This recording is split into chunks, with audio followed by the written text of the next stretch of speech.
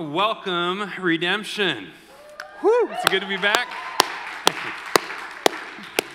Wow, well, to everyone in the house and to all our family watching online, it is awesome to be together.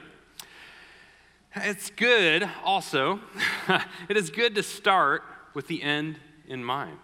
To start with the end in mind. If you are building IKEA furniture, say, and you got those pieces in your hand, it's helpful to know whether you're building a kitchen table versus a bunk bed, right? To have the end in mind. Or if you're going on a road trip somewhere, the first thing you want to do is decide on your destination.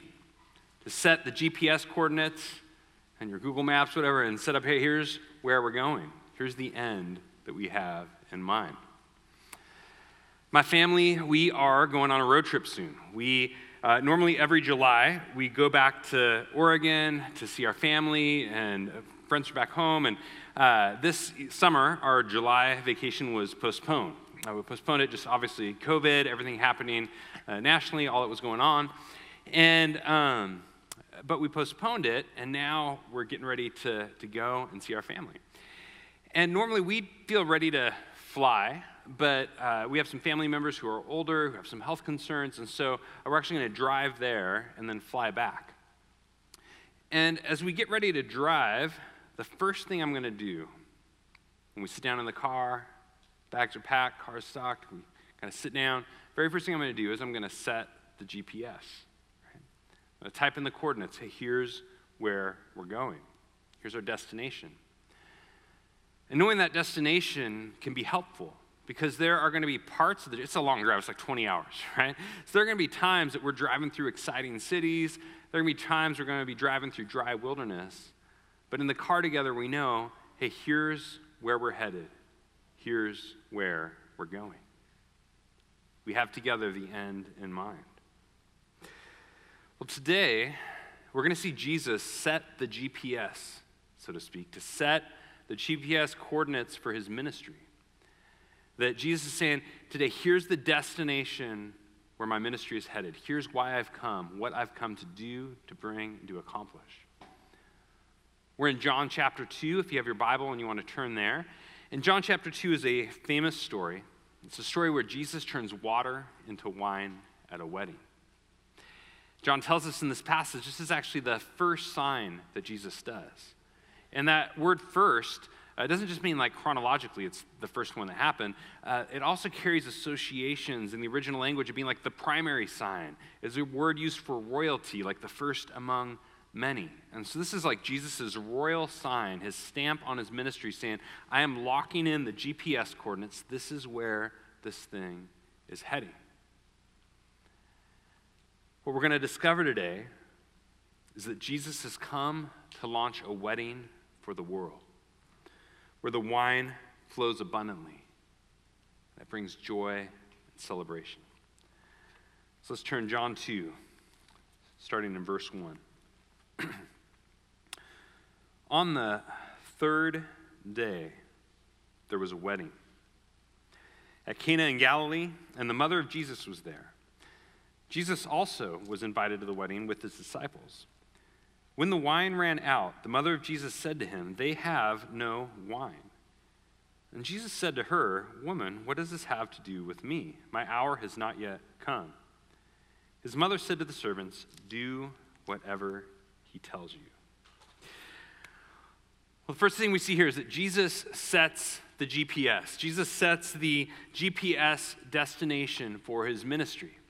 Now, I don't want you to turn to your neighbor and breathe all over him. You can keep your face mask on, but I have missed not only seeing your faces, but hearing your voices. And so if we could say together, set the GPS. That's right. Jesus is setting the GPS, his coordinates, his destination. This is where my ministry is heading. The very first thing we read out of the gate is on the third day, there was a wedding. On the third day, there was a wedding. Now, an astute reader of John might ask, John, on the third day of what? On the third day of the week? Are you trying to tell us this wedding happened on a Tuesday? On the third day of the year? Are you saying this was on January 3rd? Well, In John, this story doesn't necessarily follow after the last story. When you read through the book of John, he doesn't actually tell us the third day of what, and I think it's intentional. When you read through John, you find that he doesn't put his stories necessarily in chronological order, as rather he has a theological order, kind of a frame and a flow that he is putting things in. And one of the things that John likes to do is at the beginning of these stories, he'll often give a little clue or a detail that locks us into the bigger sign that this story is a part of.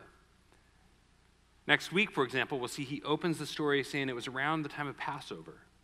And Passover in John becomes a clue. All the Passover stories tie into his crucifixion and his death. And so the third day here is a clue, a marker that connects the story as an event, like an icon or a window into something bigger about Jesus. This raises the question, can you think of any other significant Jesus events that happen on the third day? Come on, class, anyone? Third day events, anyone? Anything that Jesus does on the third day? That's right. On the second day, there was a funeral. But on the third day, there was a wedding. On the second day, his body lay in the tomb. But on the third day, he rose again. On the second day, the enemy thought he had won. But on the third day, he discovered he couldn't keep a good man down. The second day looked like defeat. But on the third day, I saw victory. On the second day, COVID was running rampant. But on the third day, resurrection will go viral. On the second day, the nations were tearing themselves apart at the seams. But on the third day, the nations will be healed and worshiping together in reconciled glory. On the second day, I was blind. But on the third day, I could see. On the second day, I was lonely. On the third day, I found union. On the second day, the wine had all run out, and all we had left was bathwater to drink. But on the third day, the rivers started pumping Merlot and Cabernet. On the second day, his body lay on the tomb, but on the third day, he rose again. And why did he rise again? To marry his bride. On the third day, there was a wedding. Church, our destination is a resurrection wedding. This whole sign, what we're going to look at today, it is a sign that is pointing to why Christ has come, what he has ultimately come to accomplish is a wedding where we are united with our King, and the wine will flow in abundance, bringing his joy and celebration to his people and his restored creation in the world to come. Now, this destination is helpful to remember when the road gets rough. Have any of you found the road lately going a little rough going? Maybe it feels like you ran out of gas and you're stranded on the side of the road. Or maybe you ran out of wine, like this couple, this family in the story. We read that the wine has run out at this wedding, and this is an embarrassing event for the couple and their family. It's an embarrassing event because this is the big day. Like, this is the day that their kids have been looking forward to their whole lives. In ancient Middle Eastern culture, for the parents, there were social expectations of hospitality. And they're about to be the talk of the town. Like, Twitter's going to be all ablaze, and people are, oh my gosh, can you believe they ran out of wine, right? Like, this is going to be an embarrassing event for this family. Tales will probably go down in the years and decades to come. You remember when the wine ran out at this wedding? This is a disaster waiting to happen. And the truth is, like for this family, like for us, when you run out in the big important moments of life, when you feel like you've got nothing left to give, it can be embarrassing. And I know from talking with many of you, and even in my own experience, like this has been a season where I think many of us have felt like we've run out. Like we've got nothing left to give. For some, you may feel like you've run out of stamina with your kids or patience with your roommate. And it's caused you to say some things you regret. For others, maybe you have run out of endurance with your loneliness. And it's caused you to turn to some things for connection that you really places you know you shouldn't be going. For others, you've perhaps run out of hope in your condition and given in to despair. Like this family, it can be embarrassing for us when we find ourselves at a spot where we've got nothing left to give. And yet, Mary intercedes for her friend. I find it interesting here that Mary, I picture her kind of nudging Jesus with her elbow and like, hey, Jesus, can you do something about this? Can you do something for my friend? Like it's been 30 years I've been waiting. I know you are the Word become flesh. You are the light of the world who's broken into our darkness. It's this time to reveal your glory, to show what you've come to do. But Jesus responds to her. He says, woman, and that can sound rude in English sometimes, right? Like he's not saying like woman like that, right? Like our whatever condescending tone. In the original language, it's a sign of respect. It's like saying madame, right? So he's not back-talking his mom. He's showing her respect. And he says, woman, my hour has not yet come. And that phrase, my hour, shows up throughout John as a reference to his crucifixion. Going, his crucifixion is the moment where his glory is ultimately going to be revealed. What Jesus is essentially saying here, my hour has not yet come. We're not at the destination yet, but I'm going to give you a sign. See, like for Mary, she's essentially asking, like, are we there yet? Like, just are we there? Are we there at the moment where you're going to reveal your glory to the world? She's like that kid in the backseat of the car. Are we there yet? Are we there yet? Are we there yet? And Jesus is going, we're not there yet. We're not at the destination, but I'm going to give you a sign that points to the destination where we're heading. What we're about to see, this turning of water to wine, is a sign of what Christ's crucifixion and resurrection will accomplish. And these GPS coordinates, I believe, are significant for us as a church. This is our first Sunday for many of us back indoors here.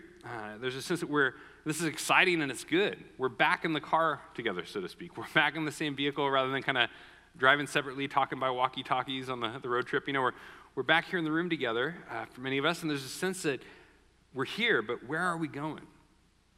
What are we oriented towards? Where is this story headed? What do we want to be about? I believe the invitation this morning is to set our GPS coordinates, to align them with Jesus, both collectively as a church and personally as individuals, to Jesus, we want to be going where you are going, that we want to be a resurrection people on a resurrection journey. And we are invited this morning to come with those areas where you feel like you've got nothing left to give. And I want to invite you, like Mary this morning, that you can nudge Jesus and say, Jesus, I know that I am not yet at that destination. I know that we are not yet at kingdom come. I know that maybe it's not yet time for the fullness of your kingdom come in glory and all creation restored. But today, can you give me a sign? Jesus, we need to experience more of you, more of your healing, more of your resurrection power, more of your transformation inside and out with your resurrection life. Jesus, can you give us a sign? Signs of resurrection. Well, let's continue in verse 6 and see the sign that Jesus gives.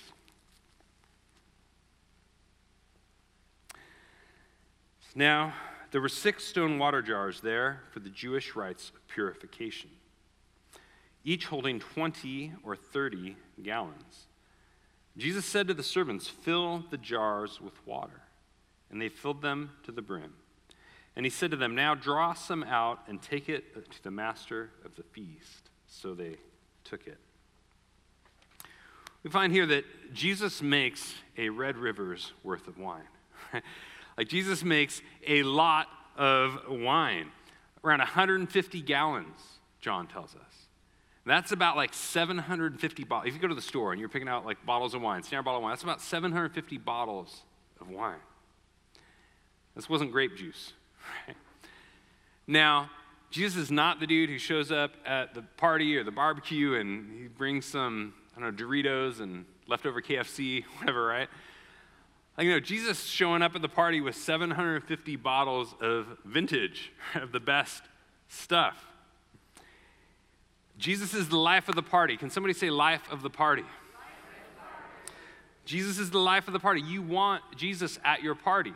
I find it interesting earlier in verse 2, it says Jesus also was invited. They wanted Jesus at their party. Jesus is a party animal, right? I'm not saying that he's getting wasted or whatever, but sometimes I think we have this picture like sour Jesus where, he'll show up to the party, but he's only there just kind of make sure, checking everyone's behavior, make sure everyone's keeping in line, dude, Kevin, should you really told that joke? Meredith, you really need another glass? Bob and Ethel, save some room for the Holy Spirit. And no, Jesus is the life of the party. They want him here, and he brings the best. Anyone in the house. We are left with this question, though. Why does Jesus make so much wine? That's good. That's kind of overkill, right? Like 150 gallons. That is a lot. Why does Jesus make so much wine? I think we get some helpful backdrop in the prophecy of the Old Testament. There are a number of prophecies in places like Amos and Joel, and they say that when the Messiah comes and when he establishes his kingdom, that the rivers will run with wine. It's intriguing. Cana, the place where this miracle takes place, Cana is actually named after the Cana River that flows through this area, and it flows down and dumps into the Mediterranean Sea. And so there's an association with the rivers here. And let's look at Amos 9, verse 13 to 14, where we get this picture of the rivers, like the Cana River and the rivers of the land running with wine. It says, when the Messiah comes, the mountains shall drip sweet wine, and all the hills shall flow with it. I will restore the fortunes of my people Israel. They shall rebuild the ruined cities and inhabit them. They shall plant vineyards and drink their wine, and they shall make gardens and eat their fruit. It's a picture of the mountains dripping wine and the rivers flowing with it, and God bringing his abundance through restoration to the life of his people and the land. It's interesting, in Amos, the context of this passage is God rebuilding the temple. At a time where the temple being destroyed, and this foreshadowing that God will rebuild the temple on Mount Zion in Jerusalem, and then the rivers will flow down from the mountains and the hills, bringing this wine like rivers through the land, this abundance.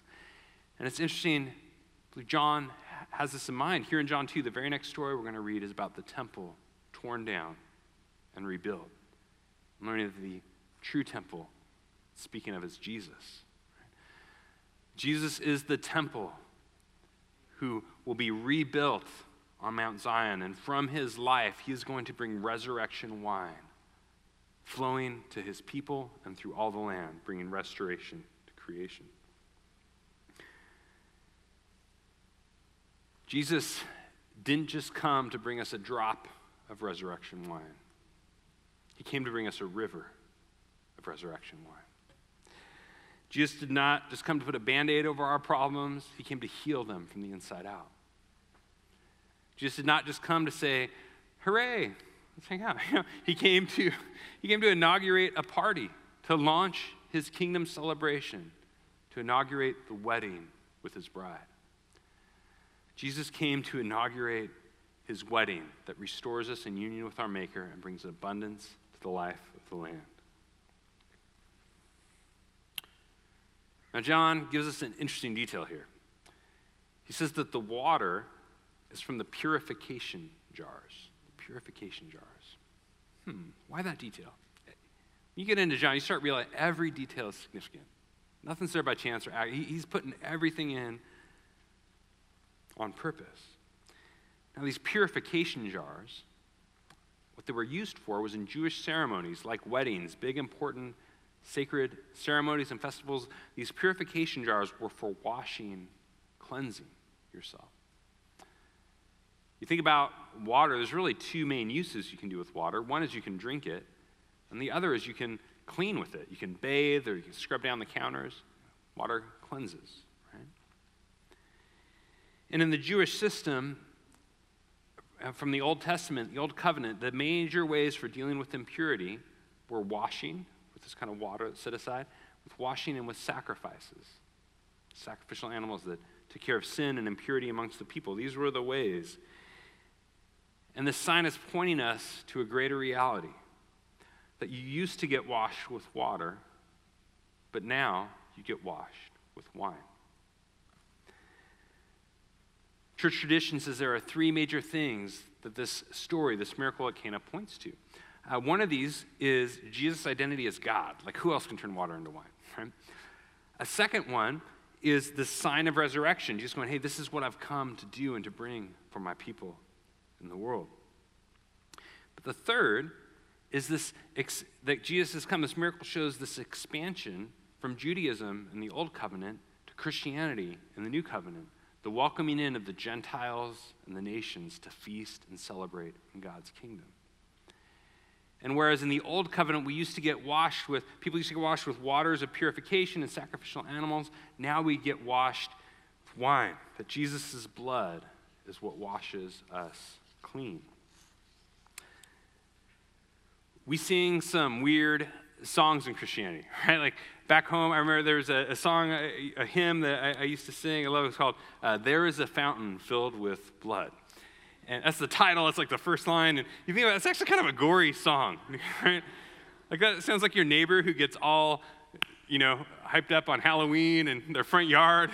They got all the crazy cobwebs, the skeleton, like this fountain filled with blood, right? But you go on and it says, sinners plunged beneath that flood lose all their guilty stains. It's talking about Jesus' atoning sacrifice, the power of his blood.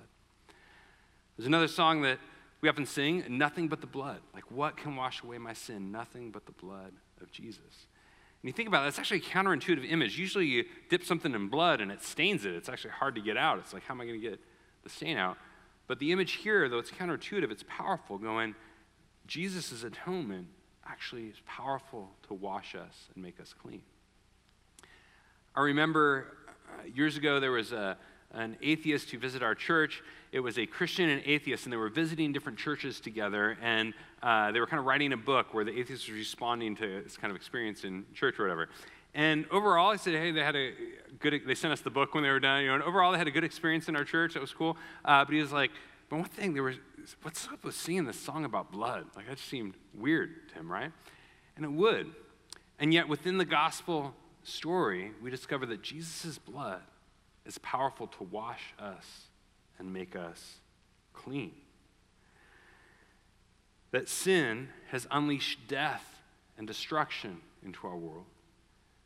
And yet Jesus is the Lamb once slain, whose blood is powerful enough to soak up our sin, to soak up our death, to soak up our destruction, and to wash like a sponge and cleanse us and make us whole. Jesus' blood washes us clean. This is powerful because when you come to Jesus, you may feel like, man, I'm just too dirty. Like, God, if you only knew the things that I've done, the things that I've said.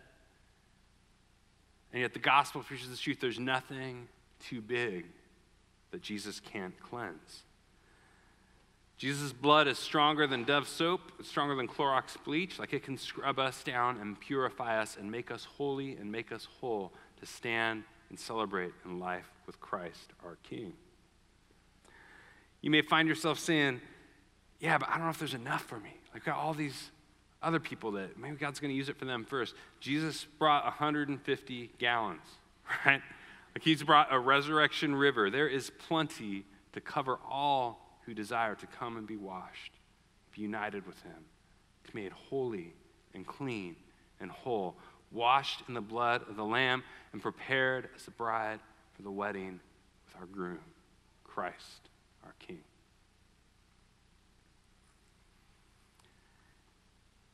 All right, well, let's see how this story ends.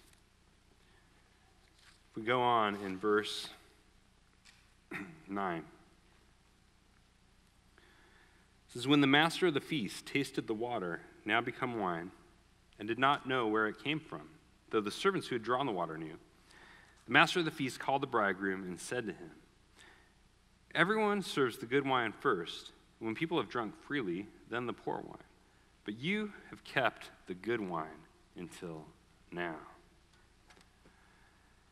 We find here that God saves the best for last. Someone say it's best for last. God saves the best for last. Jesus is going, this is a different kind of party. This is a different kind of party. The master goes, hey, normally you go to the party and people bring out the best stuff first, right? Like people are bringing out like the 20-year cab and the vintage scotch or whatever. And then once everyone's a little bit lit, then you bring out the $2 chuck and the Mike's Hard Lemonade, right? But the master goes, you've done things backwards. You've actually saved the best for last. And this is a sign that points to the fact that Jesus is better than everything that's come before. Jesus is the best that God has saved for last. Jesus is a better sacrifice than all of the sacrifices of the Old Testament. He is a once-for-all sacrifice that covers and atones for the sin of the world. Jesus is a better cleansing agent. He washes and cleanses and purifies his people better than any water or soap or detergent or different things that could have been used before. Jesus washes and cleanses us better. Jesus brings us a better joy, inaugurates a better wedding, brings a better life for the world. Jesus is better. Jesus is better than everything that you've given yourself to. Those substances that you tried to satiate yourself with. The relationship that you thought was ultimately going to bring you meaning in life.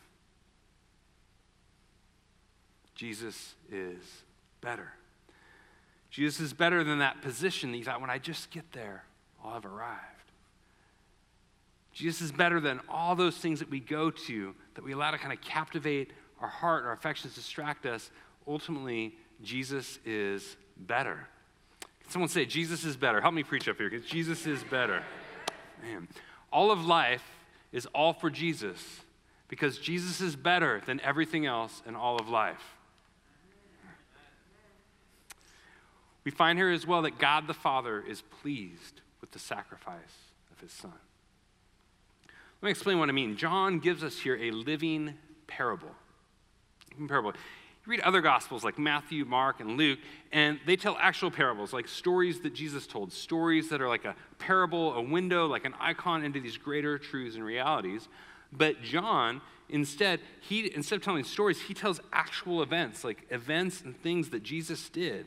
And he shares details in these stories, and he emphasizes certain points to actually paint a picture, like a parable or an icon or a window into these greater realities of who Jesus is and what the gospel does. And in this picture, it ends with a master over the feast, like God the Father, who tastes the wine like the sacrifice of the Son, and tells the groom, like the Father says to Christ, this is better than everything that's come before. The Father is pleased with the sacrifice of the Son, who gives himself in self-giving love to reconcile the life of his world, to make us a bride, a people united with him forever as the groom, and to inaugurate and kickstart a wedding party where the wine is never going to run out, and the celebration goes on into eternity. I think this helps us explain why Jesus doesn't do the miracle at center stage, right? He does it here through the servants. You ask, why didn't Jesus just do it and everyone knows it's him? There's a couple of reasons. One is, I think he's being polite. He's letting the day be about the bride and the groom. He doesn't want to steal the show. He lets the spotlight stay on them. Jesus is humble like that. He's not a glory-hungry attention seeker who needs all the kudos.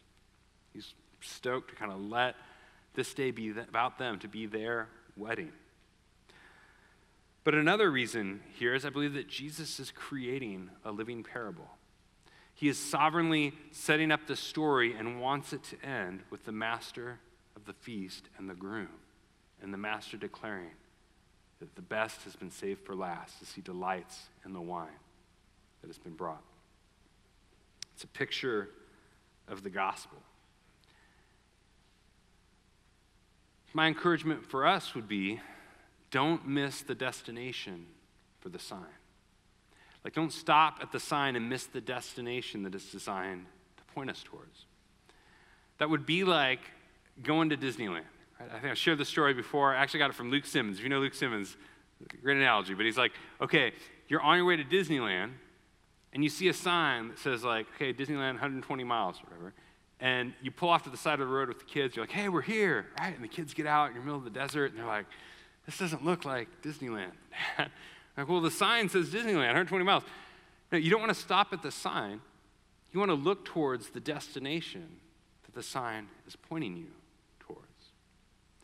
And similarly, I think we can look at this story in John 2 and go, we can get kind of just stop at the sign and go, wow, it's a cool party trick, Jesus. Like, you turned water into wine 2,000 years ago at this party. That's pretty cool. We should do that here. But don't miss the destination it's pointing to. It's actually pointing us to the gospel and the resurrection wedding and the feast that God wants to inaugurate for all creation, that it is inviting us to set and align our GPS coordinates, our destination, going, here is where we are heading as his people.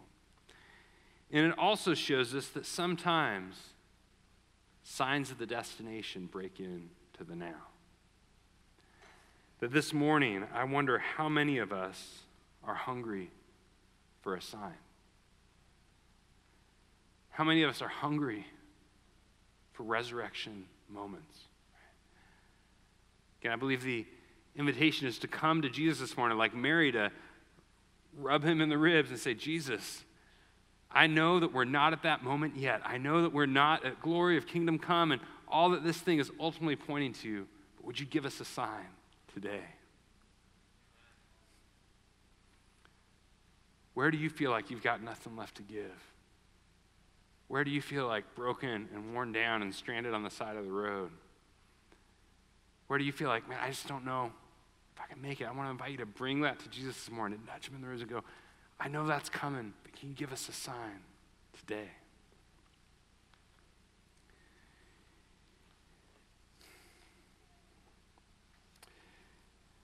I believe that this is helpful for us knowing what to do when our navigation gets broken.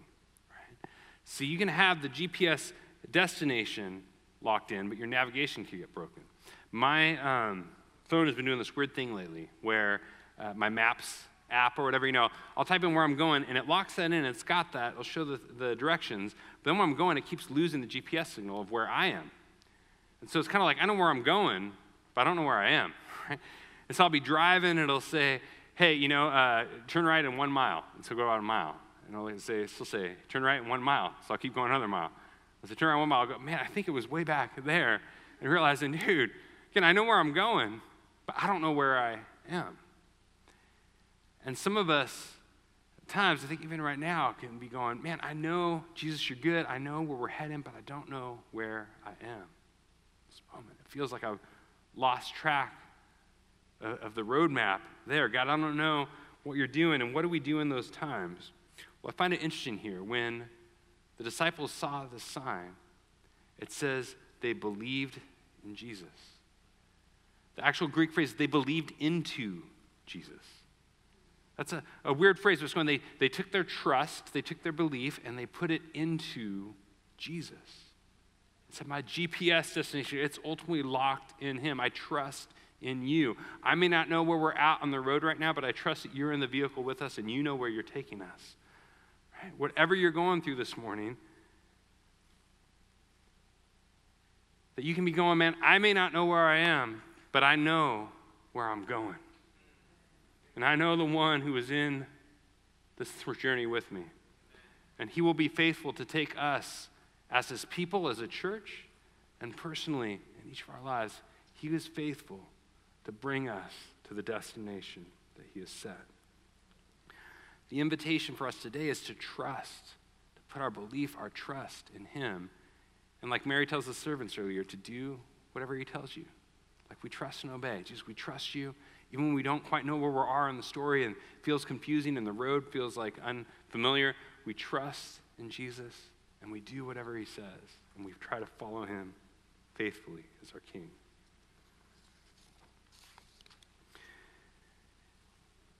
Well, I'm just going to get ready to close here. I was reflecting this week and it struck me. So God turns water to wine all the time.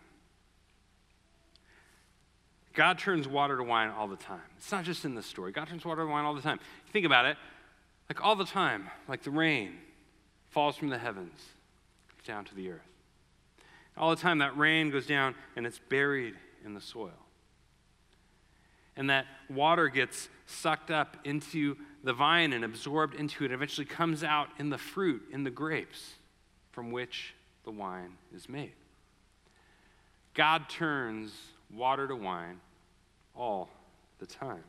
I would suggest here that Jesus is not so much contradicting nature in this miracle as he is rather speeding it up. Since if he's taking something that happens ordinarily all the time and he speeds it up, makes it happen quicker. There's an important step in the process we're kind of missing.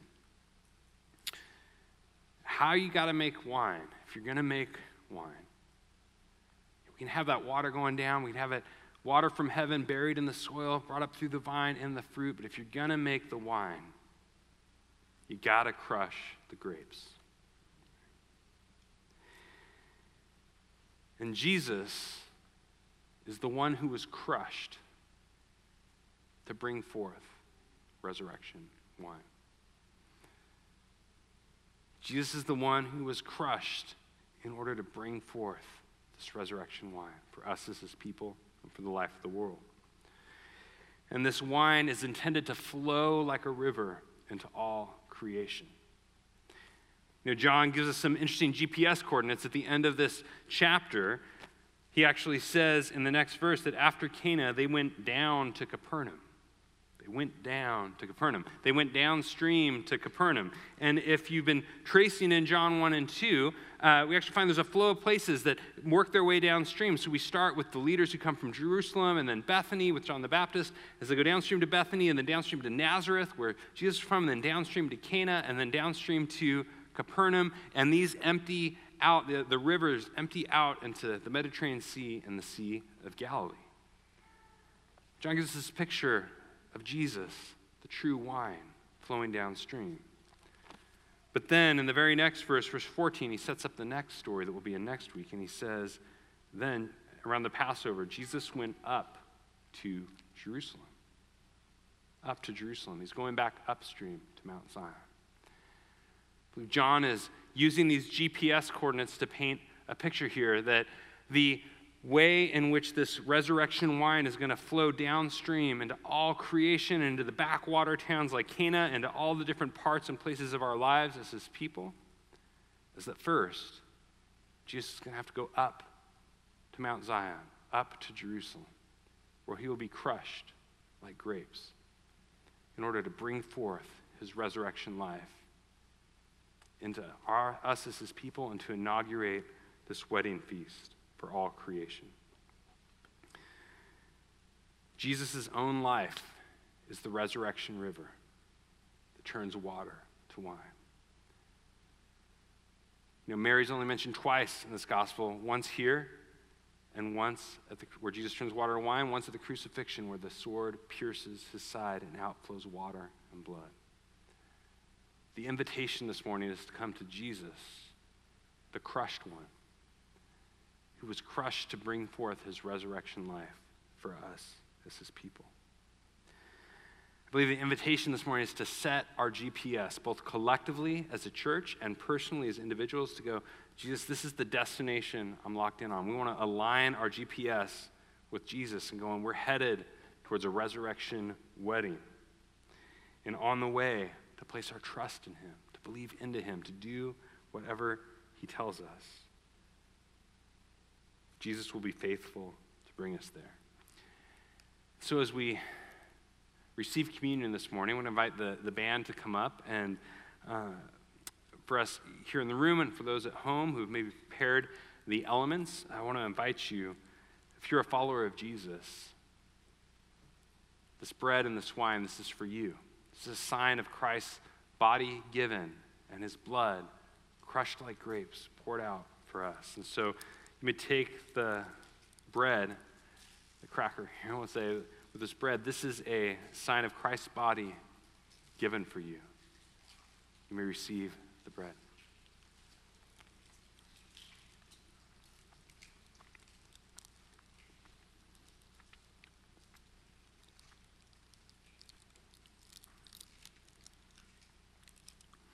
And now with the wine or the juice, this is a sign of Christ's blood crushed like grapes and poured out for us.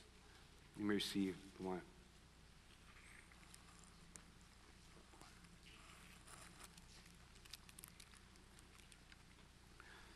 We're now going to pray together. And also, if you need prayer this morning, maybe there's an area in your life where you just feel like, man, God, I got nothing left to give. I feel like I've run out. I'm dry.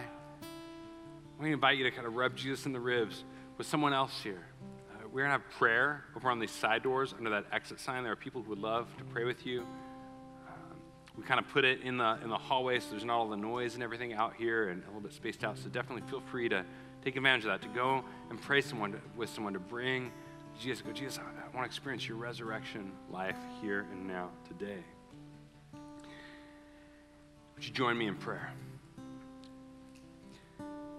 Jesus, you are the ultimate winemaker who turns water into wine.